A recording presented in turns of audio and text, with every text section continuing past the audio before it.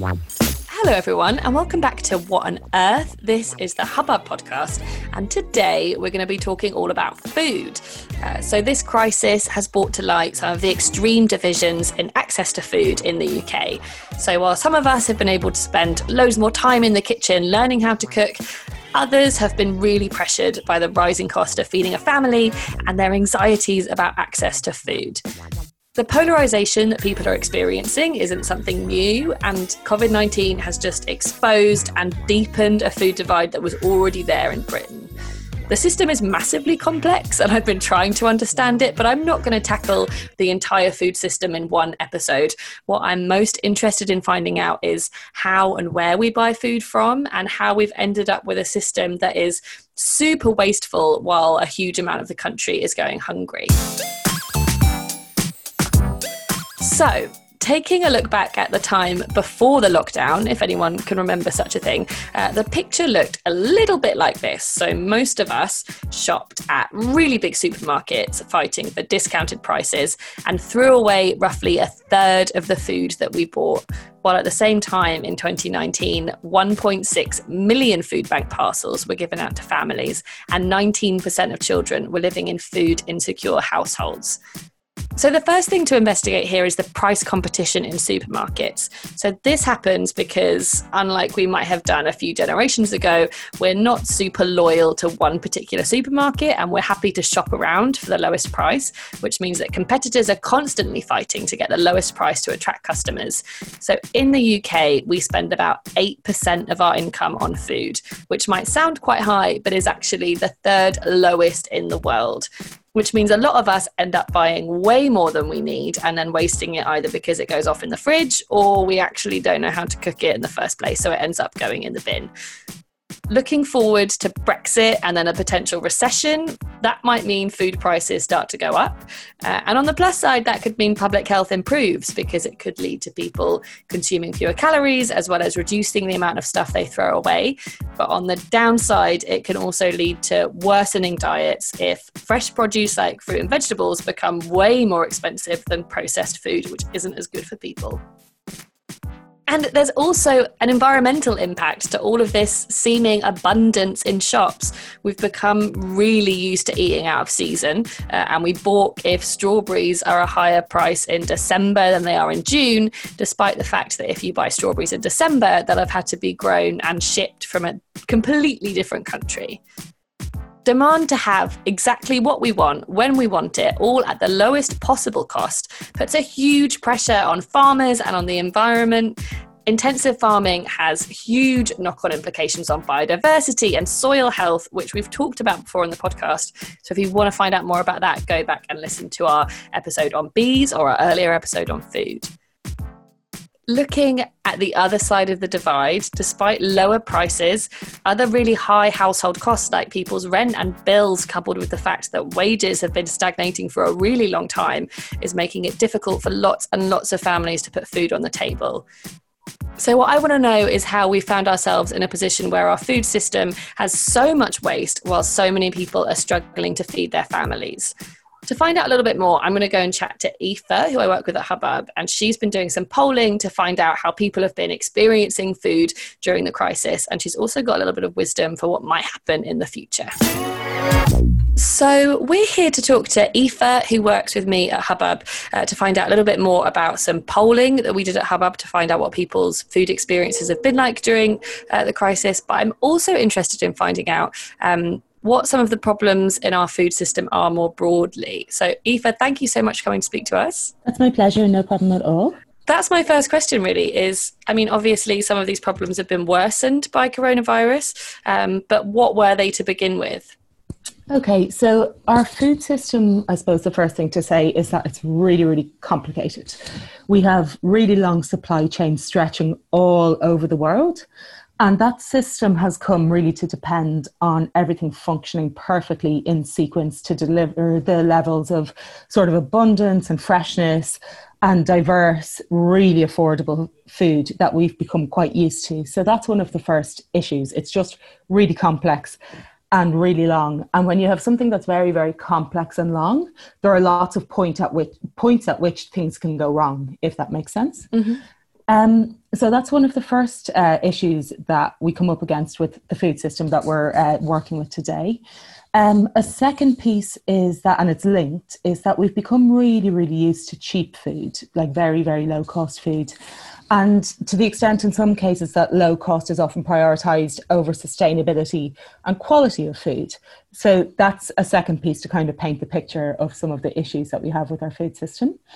And then a third bit is that even though we have some of the cheapest food in the world, many people in the UK actually struggle to afford a good diet. That sounds a bit ironic or a bit conflicting, but part of the reason for that is that even though food is quite cheap in the UK, we actually have some of the cheapest food per capita in the world, but wages are also quite low in the UK and other costs of living are quite high. So that gives you a bit of a broad picture of some of the issues that we have in our food system at the moment. And I'm interested in how they've been made worse by coronavirus. So, I mean, for a lot of us experiencing shortages in the supermarkets for the first time in our lives, probably, and how things like that end up happening. Yeah, so I guess a couple of really significant issues cropped up around food with coronavirus, and it's something we could almost talk about all day because it's been such a multifaceted situation. But just to go through a couple of the bits. So obviously COVID disrupted our really complex food system, which has very, very long supply chains stretching all over the world. And as I kind of alluded to, when one thing goes wrong, it can throw that long chain right out of whack. And that's in some cases how we ended up seeing empty shelves for the first time and some kind of anxiety and fear around food during COVID. Another thing that came up there is that we've got a situation where food that's intended for, say, restaurants or hospitality or schools isn't packaged and prepared to be sold to households.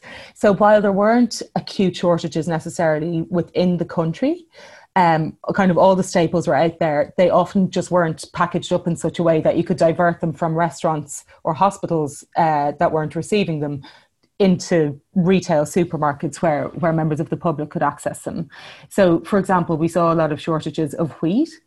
That's partly caused by the fact that, you know, there was wheat in the country, but actually we don't in households buy a 15 or 20 kilo bag of wheat to make cakes and scones. We buy them in kind of 500 grams or 1 kilo bags. So the way that we've set up our food system works brilliantly when we don't have a national pandemic or a national crisis, but actually a lot of aspects ended up grinding to a bit of a halt when we were up against it and when all the things we're quite used to, such as labour being able to move easily across borders, goods being able to move easily across borders, the just-in-time system operating well in the supermarket where we kind of receive things in a couple of days before they're to go onto the shelves. All of that stuff kind of got a bit disrupted. So that's one thing. Another issue that crept into the food system or became a bit of a challenge for people was that low income piece that I spoke to, where people's budgets were suddenly stretched and people were under stresses at home that they might not have been normally. We had a lot of people kind of working from home and homeschooling and suddenly having to deliver the lunches, the school meals, etc., that we're used to getting out of home. So I know that Hubbub have done some polling during the crisis, trying to find out how different people were experiencing food.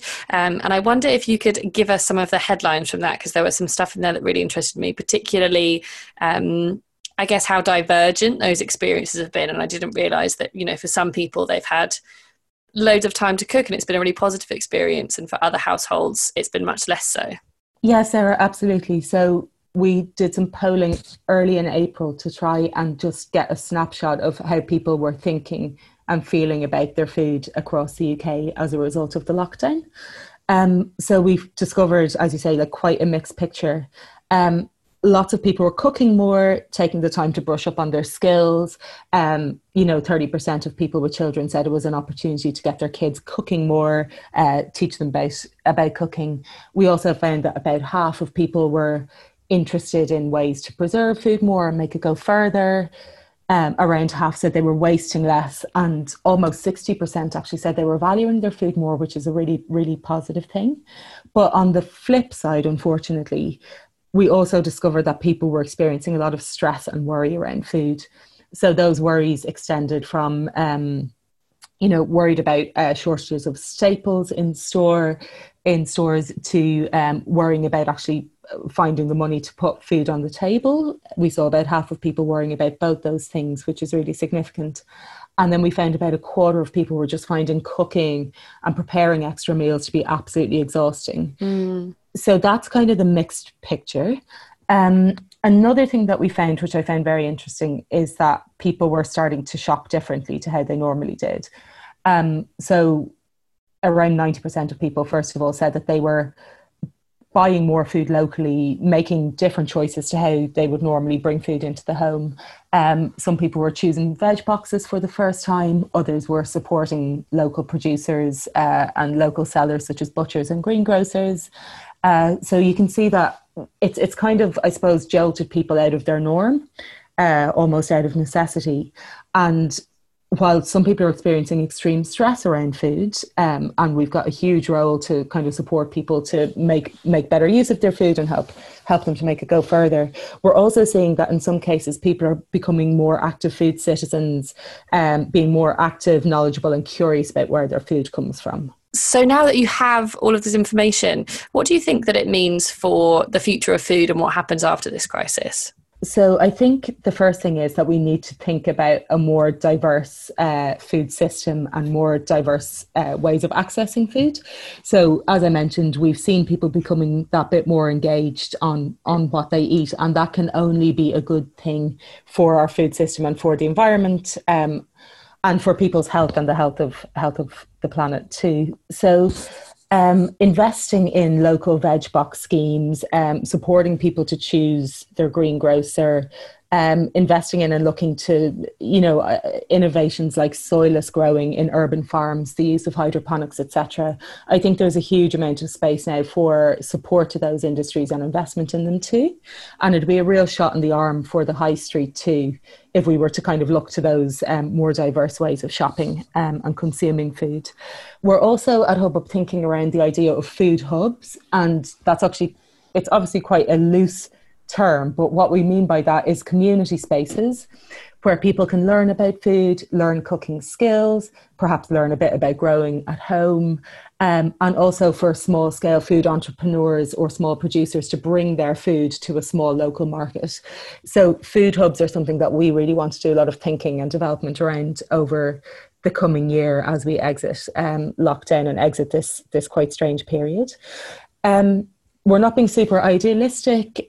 We know that the supermarkets have a really important role to play in providing food in the UK. If everybody had switched to veg boxes during lockdown, there wouldn't have been enough food for them, and the retailers play a really important role in our food system. But it's just about introducing that little bit of diversity so that we're not 100% reliant on the current system that exists with the retailers. And also within those bigger businesses, it's a really good time to think about good deals for farmers who grow and prioritise domestic produce in a responsible way. We really want to look at taking those small, diverse growers out of the niche space and into mainstream retail too.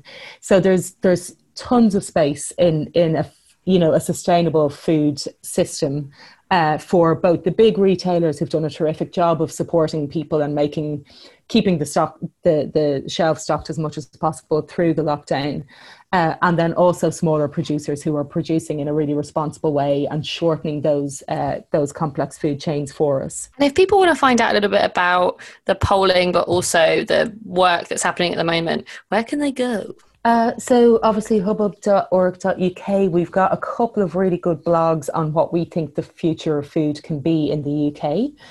We also have a short report on there called The State of the Nation's Plate that will give a little bit of context to that polling we conducted, because there's plenty more to it than anything I described there. And then if anybody's really curious to kind of look into the issues more deeply and what the next stage of Britain's food system might be, good resources to look at would be those of the Soil Association and our friends in the sector at Sustain and organisations like that. Amazing. Well, thank you so much for coming to speak to us. That's my pleasure. Thank you so much for having me, Sarah. Thank you so much for Aoife for taking some time out to come and talk to us. Like she said, all the polling that we did is available online if you want to go and find out about it. It's quite interesting. The next thing that I wanted to know, though, is how we could turn all of that information into something practical, because it's all very well and good to theoretically talk about all these problems with food. But what can I do at home to make sure that I'm not wasting food and to make sure that I can make the most of what I'm buying without having to spend loads of money? So these are a couple of the things that we came up with. The first thing that I think everybody should look into is freezing. I was a little bit scared of freezing stuff before the lockdown, which sounds silly, but just I didn't know what I could freeze, how long you can freeze it for, whether it's going to be healthy when you heat it back up again. But it turns out you can basically freeze anything. Most stuff can just bung in the freezer, and it can be a really good way of giving yourself an extra dinner on a day that you don't want to cook. I think what Aoife talked about was that a lot of us are feeling really exhausted by cooking, especially if you've got more people at home than you're used to, or suddenly you're cooking 3 meals a day rather than 1 at the end of the day. So bulk cooking something, meaning that tomorrow you're not going to have to cook, has been a really good way of trying to reduce the amount of time that I'm spending on cooking. And I know that's really helped other people as well. Something else Aoife was looking at is seasonal eating, which I always think sounds a little bit confusing, because I don't think many of us are taught what is in season and when it's in season, and why it's better to eat a strawberry in June than it is to eat a strawberry in December. But it basically just means that that is when the stuff naturally grows in the UK. So it means that it doesn't have to be shipped over to you. There are loads of places on the internet that will tell you what fruits are in season. But another way to do it is just going into the supermarket. You can normally tell if something is grown in Britain, it will be in season. So stuff like strawberries and asparagus, which is all in season at the moment, you'll find in the shops from Britain for cheaper. So it's a good time to start eating it now, rather than trying to get it in the winter when it's probably going to be shipped from somewhere else. And our last tip, which came from Aoife and is super important, is to just use everything that you buy. I've been doing a meal plan while I've been in lockdown, which I always thought sounded like it would be really difficult and take a long time and be super boring, which it kind of is. But it also means that I don't end up throwing away loads of food at the end of the week. And we actually buy what we need and spend less money and don't end up buying weird stuff in the supermarket that we don't actually need. So I think if I was going to take one thing out of lockdown, that would be it. We also have some more experienced people to give you some advice. We've been chatting to some chefs who have got their top tips on how you can be more sustainable in and after lockdown. My name's Mark. I'm a cookery teacher and a chef. I also work with Hubbub across their food campaigns and projects. I suppose one of the upsides of lockdown has been that I've been working quite close to my home kitchen, so I've been able to get it into some sort of a rhythm. Buying and using ingredients that I might use again later in the week. So reducing the amount of food waste and also saving a few pounds. I've got 3 examples of how I've got my kitchen into a rhythm, saved money and reduced food waste. I made a sourdough starter just the other day, and I've been using the starter that I've had to discard as I feed it to make sourdough pancakes, so that's been delicious. Last week I made some butter with some organic cream. I then used the buttermilk that I was left with to marinate some chicken thighs, which I fried off in a southern fried chicken style. I used the chicken fat to make a chicken fat mayonnaise, which I then roasted off some cauliflower in to make a cauliflower salad the next day, and then also used the bones from the chicken to make a chicken stock, so literally nothing went to waste. Yesterday I made a delicious Tuscan-style ribollita stew after having a bit of a fridge forage and seeing what was left in the fridge. I used the peelings and any bits of vegetable left from that to make a zero-waste vegetable stock. And then tomorrow for lunch, I think it's pea and mint soup using the zero-waste vegetable stock. The recipes for these are up on the Hubbub website. So despite missing the time I spend cooking for people or teaching people how to cook, getting my kitchen into some sort of rhythm during lockdown has been a real kind of boon for me. Hello, I'm Eco-Chef Tom Hunt, and it's my mission to help you make your food go further by wasting less and saving you money. Over the last 10 years, I've been developing a food philosophy called Root to Fruit Eating, which is all about saving produce so that you can create a budget for buying better quality ingredients. Now, my tip for your lockdown is all about meal planning, or tips I should say. So number 1, run your kitchen like a head chef. Do a stock take and make a note of what needs using up. Then you can build those ingredients into your meals before they go off. 2, cook with the seasons. Find a seasonal chart. I've got one on my website, ecocheftomhunt.com, and find out what is being grown locally to you. Which leads nicely on to point 3, support better farming. Find the best agroecological farms in your area and country and indulge in the wonderful nourishing produce they are harvesting. By agroecological farms, I mean small farms that are practicing better farming methods that are more harmonious with nature. And it's really easy to find out that, or more about how a farm is practicing, simply by looking at their website or talking to the farmer or producer of your food and learning about the way that they like to farm. Number 4, keep a box in your fridge for the ingredients that need using first, then plan to add them to your next meals. Number 5, at the start of each week, plan a few main meals based on your freshest supplies that will need using up. Number 6, batch cook. Make extra portions whilst you cook each day, saving both energy and time.